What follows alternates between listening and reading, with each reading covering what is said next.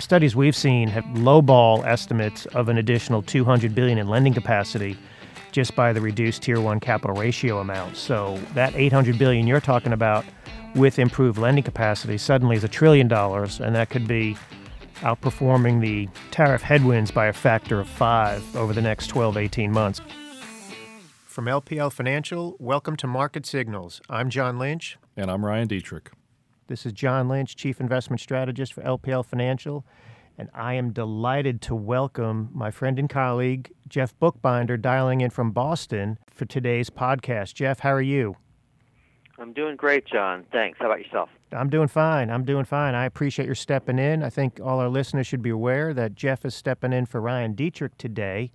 Jeff being a Kansas City Chiefs fan and Ryan is a Cincinnati Bengals fan. Ryan had to call in sick today after the beatdown your Chiefs gave him yesterday. Jeff, care to comment on that? Yeah, I think a lot of Bengal fans are calling in sick this morning. That was a rough one. Just direct the trash talk to Ryan, please. Chiefs fans should be pretty excited. That offense looks tough to stop, and then even got pretty good performance out of the defense too. So well-rounded win. Well, Andy Reid's doing a great job, and that Kareem Hunt really reminds me a lot of myself out there. Pretty impressive the way he was playing. He can break tackles, and but that one play where he jumped over the defender was tremendous. Yeah, that was incredible. Really, incredible. He's a great talent. Yeah, but Ryan is actually traveling today, so no need to send any well wishes. Ryan will recover from the game, and hopefully he's traveling safely. So for today's agenda, Jeff, I think it's important. This week's big news will be third quarter GDP report. With the midterm elections coming up, I think it'll be very important for us to provide our listeners with some of our thoughts on some of the policy implications for the economy and the financial markets. And finally, it always comes down to the holy grail, which you and I believe are earnings. And we've got, so far, pretty good earnings for the third quarter. So we'll cover GDP policy and earnings for this call today. First off on GDP, Jeff, we clearly had very strong growth in the second quarter. We were north of 4% U.S. GDP, gross domestic product, total output of all goods and services in the U.S. economy. A lot of that was fueled by, improvements relative to consumption, relative to capital investment. Clearly, some of the changes we've seen in fiscal policy, as we wrote in the 2018 Outlook, really came to fruition in the second quarter, whether it be reduced regulation in financials and energy, the lower tax rate for consumers, and clearly the incentives for business investment and repatriation. That's really helped drive growth. So what are you looking at for the third quarter, Jeff? Yeah, well, on GDP, we're looking at 3.2 consensus, and could even be better than that. You've got a little bit of an uptrend in terms of forecasts. That GDP number was 3% just a couple months ago, now 3.2 for Bloomberg consensus. Then you've got Atlanta Fed nowcast number that's 3.8. That can be a little high at times, but nonetheless, a lot of folks think, in the mid-threes or even a little bit better this quarter, which would be really strong. Probably the best news for me as the earnings guy here is the connection between GDP and manufacturing and earnings. So good numbers across the board, I think bode well for earnings season, which I know we're going to talk about more in a bit. That's right, but you make a good point because earnings tend to be a good indicator for employment, tend to be a good indicator, therefore, for income, tend to be a good indicator for consumption, and then it just becomes a virtuous cycle. So GDP, we're excited to see that number. You mentioned the Atlanta Fed. Very interesting work they do, but it always seems to be higher than consensus. And I'm not sure, we'll see a print of 3.8, although I'm not sure anybody will be happier about that than me. But nonetheless, we get a 3-handle, mid-threes, particularly given the hurricane, right? I think we need to be mindful of that we might lose 0.5% of GDP this quarter compared to last quarter as a result of the two hurricanes that we experienced over the past 4 to 6 weeks. So that could weigh on activity for the third quarter, but history has shown that whatever hit you take to output as a result of a disaster such as that or such as those, the rebuild tends to be additive to GDP going forward. So I think that's something investors should keep in mind. Another hot topic, with the election only a few weeks away for the midterms, policy continues to play a very big role. Wouldn't you agree, Jeff, not only in the economy but the financial markets? Oh, absolutely. It's in the headlines today. The Republicans are talking about a tax cut potentially before the midterm. I think it's important for folks to keep in mind that it's not like tax reform impacts just end at December 31st, 18, right? Yeah. There's a lot of talk about how we're anniversarying those effects and that earnings will slow or the economy will slow, frankly, in 2019. But there's some pieces to that. It's not just the cut in the tax rate, the corporate tax rate. There's other things there, too, like capital spending incentives and the repatriation. Those have tails to them, and we're seeing benefits to those now, and we're going to see benefits to those, I think, into 19. Yeah, I'd have to agree. We have some legs to this expansion, and policy has a lot to do with it. You made a comment about we're taping this early Monday morning, and we did see headlines this morning regarding potential for a tax cut before the midterms. Now, that's only a couple of weeks away, and Congress is not in session, so I'm not going to bet the farm on a tax cut before the midterm, but I do think it's important for investors to keep in mind our belief that there is some momentum behind these fiscal incentives. I see an awful lot of commentary about how we're already seeing the cliff on this stuff, and if consumers and small businesses saw $120 billion this year, and then businesses saw an additional $80 billion in incentives, in lower tax rate rather, we think the consumer alone will see $200 billion in 2019, particularly when you look at AMT refunds, which were not part of personal consumption this year. So when you factor that in, I use the 2003-2004 example relative to repatriation when there was $600 billion overseas. They had the tax holiday then, and half of that came back. So we were looking at $2 trillion in overseas profits. We suspect half of that will come back. We saw, I guess, the first print in the first quarter was about $300 billion. The second print in the second quarter was $150. So that's $450 billion already year to date. We've got a couple of $100 billion in tax receipts. We have government spending. We had that additional spending package in February or March of this year that called for an additional $300 billion in spending over a 2-year period. So you look at $150 billion there. Pretty soon we're talking real money to offset some of these tariff concerns. What do you have to say about that, Jeff? Yeah, the numbers are really compelling when you think about, even if you have the tariff rates go up to 25%, the amount of stimulus that's been put into this economy is enormous. And even if you want to make a very conservative estimate for repatriation dollars, you could easily come up with a number like $800 billion total, including the tax cuts, including the government spending package, and including repatriation. Even in what we think is probably a reasonable worst-case scenario for the tariffs, you still got more stimulus coming in.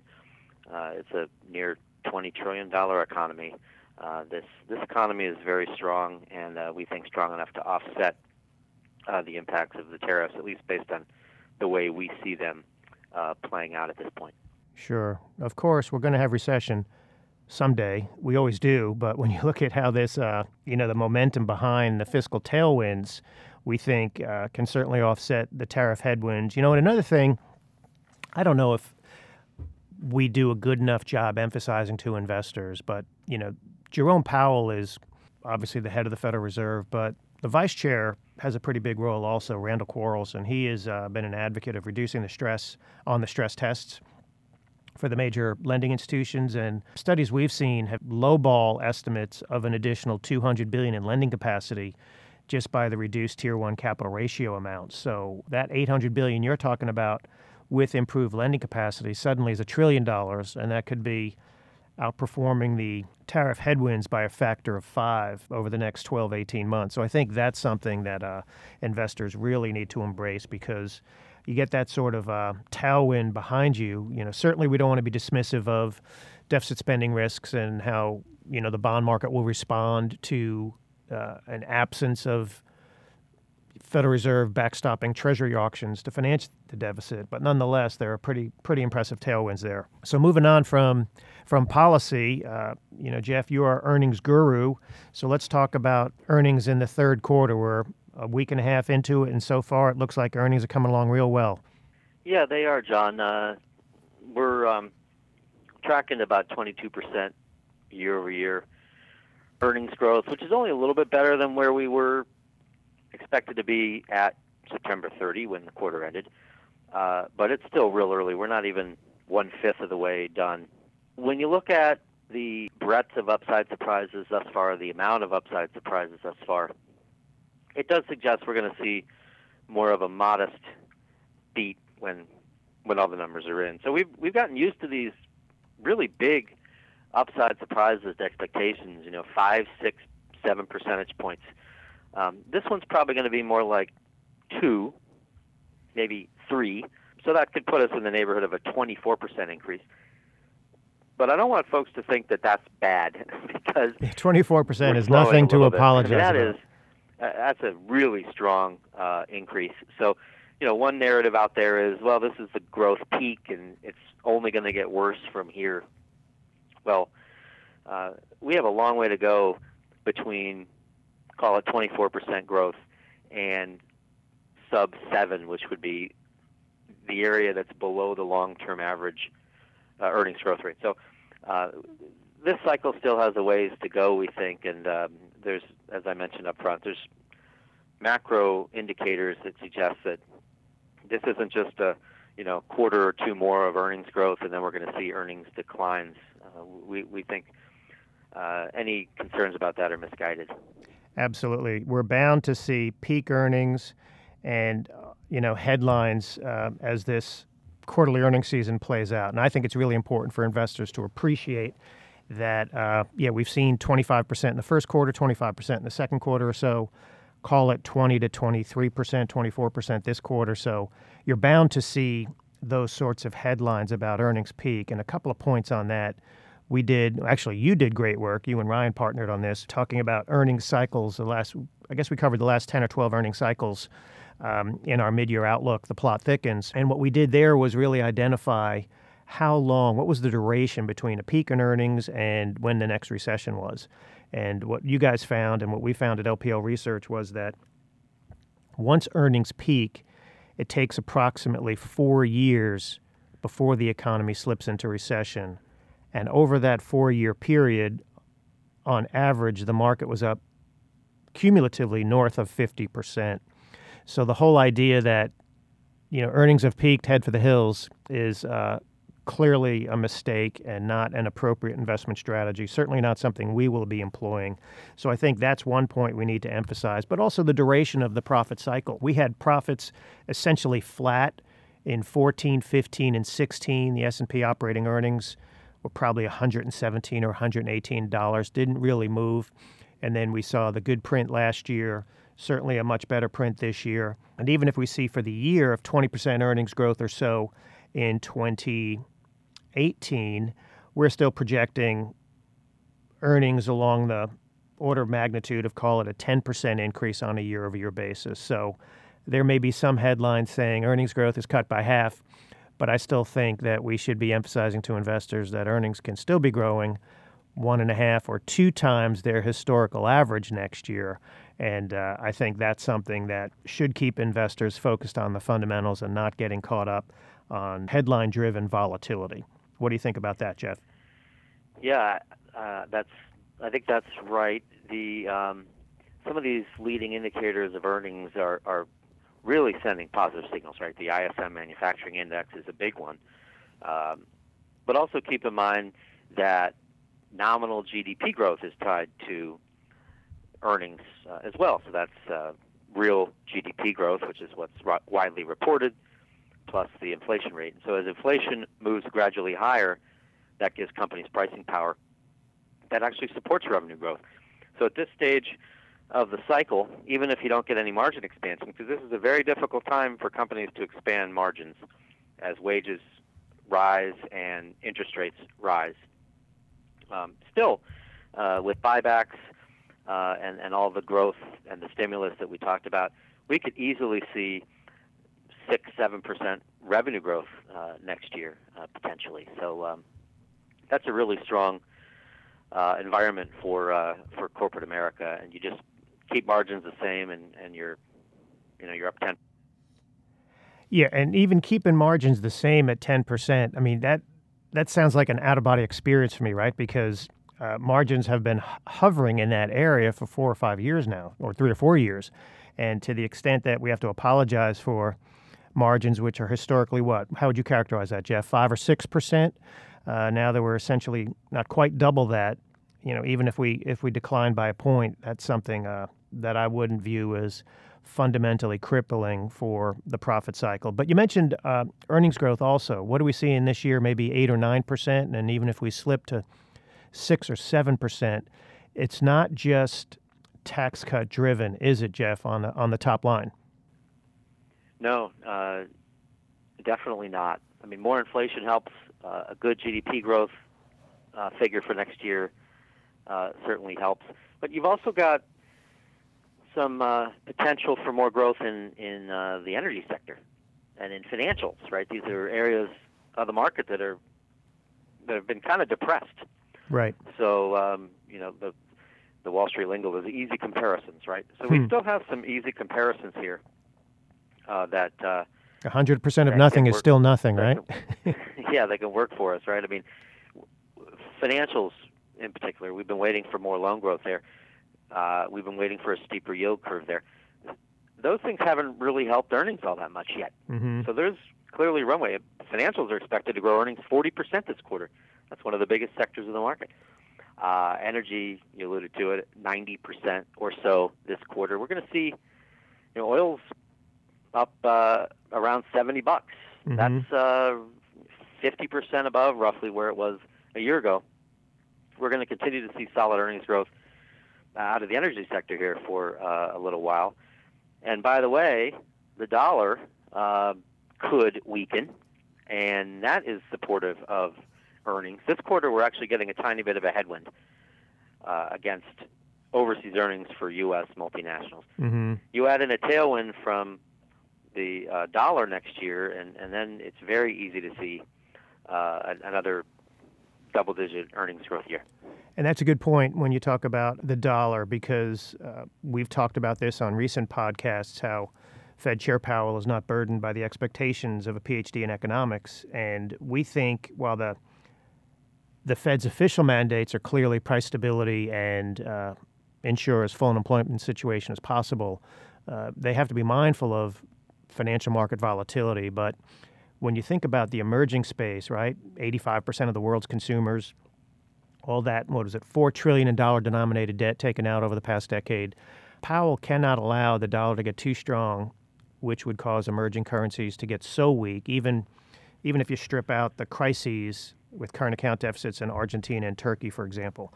But when you look at emerging Asia, for example, and just focus on that, food costs represent maybe a third of their consumer pricing measures, where it's only 10% here in the West. You've got debt interest servicing payments that the Fed has to be mindful of, whether or not it's part of their official mandate. And then you have to be mindful of capital flows as well. So I think they're on it, that they're not willing to make a policy mistake. They certainly don't want to cause a global financial crisis. So we believe that the Fed won't be as aggressive as many believe next year. Consequently, that will be supportive of earnings going forward, and also, we believe, supportive of the overall economy. So you talk about energy, you talk about financials. Energy's certainly been a beneficiary of regulation, financials to some degree, but the aforementioned Jerome Powell clearly made that speech that you attended a few weeks ago, and when he said the U.S. economy was remarkably positive and market obsession switched literally in an instant from a flattening yield curve to a steepening yield curve. And to the degree that yield curve continues to gradually steepen, that clearly is a benefit for the net interest margin, which is a prime driver of banks and the financial sector in the S&P 500. So, Jeff, we're just about out of time. I do want to thank you for your participation. I thought you were very honorable, not gloating too much about the Kansas City Chiefs win last night. So we'll see if Ryan will recover enough to be back with us next week. But for all our listeners, pay attention to GDP this week. We've had a lot of volatility these last several weeks, and I think it's so important to focus on the fundamentals. And if you see a 3 handle on GDP, 20 handle on earnings growth. Anytime you see weakness, we think that's an opportunity, particularly when you not only think of GDP, but think of some of the policy tailwinds we're seeing. Again, fiscal tailwinds offsetting tariff headwinds. And then finally, just looking at the strong cash flow story, the strong revenue story, powering the strong earnings story for the remainder of 2018 and what we believe to be through 2019 as well. So with that, Jeff, I want to thank you very much. Any closing comments for our listeners? Well, I just want to say we still like emerging markets. China is stimulating. They're talking about a tax cut today. That market up strongly overnight. Pay attention to emerging markets in China this week. Absolutely. Great call out. Well, that's it for this episode. Join us next week when we'll continue to analyze and discuss market signals. Stay connected by following us on Twitter @LPL or @LPL Research. Please subscribe wherever you get your podcasts. LPL Market Signals is presented and produced by LPL Financial. I'm John Lynch. And I'm Ryan Dietrich. The opinions voiced in this podcast are for general information only and are not intended to provide or to construed as providing specific investment advice or recommendations for any individual security. Any economic forecast set forth in this podcast may not develop as predicted, and there can be no guarantee the strategies promoted will be successful. All performance reference is historical and is no guarantee of future results. Investing involves risks, including potential loss of principal. No investment strategy or risk management technique can guarantee return or eliminate risk in all market environments. All information referenced in the podcast is believed to be from reliable sources. However, we make no representation as to its completeness or accuracy. This research material was prepared by LPL Financial, LLC, securities and advisory services offered through LPL Financial, a registered investment advisor, member FINRA, and SIPC. To the extent you are receiving investment advice from a separately registered independent investment advisor, please note that LPL Financial is not an affiliate of and makes no representation with respect to such entity. The investment products sold through LPL Financial are not insured deposits and are not FDIC, NCUA insured. These products are not bank credit union obligations and are not endorsed, recommended, or guaranteed by any bank, credit union, or any government agency. The value of this investment may fluctuate. The return on the investment is not guaranteed and loss of principal is possible.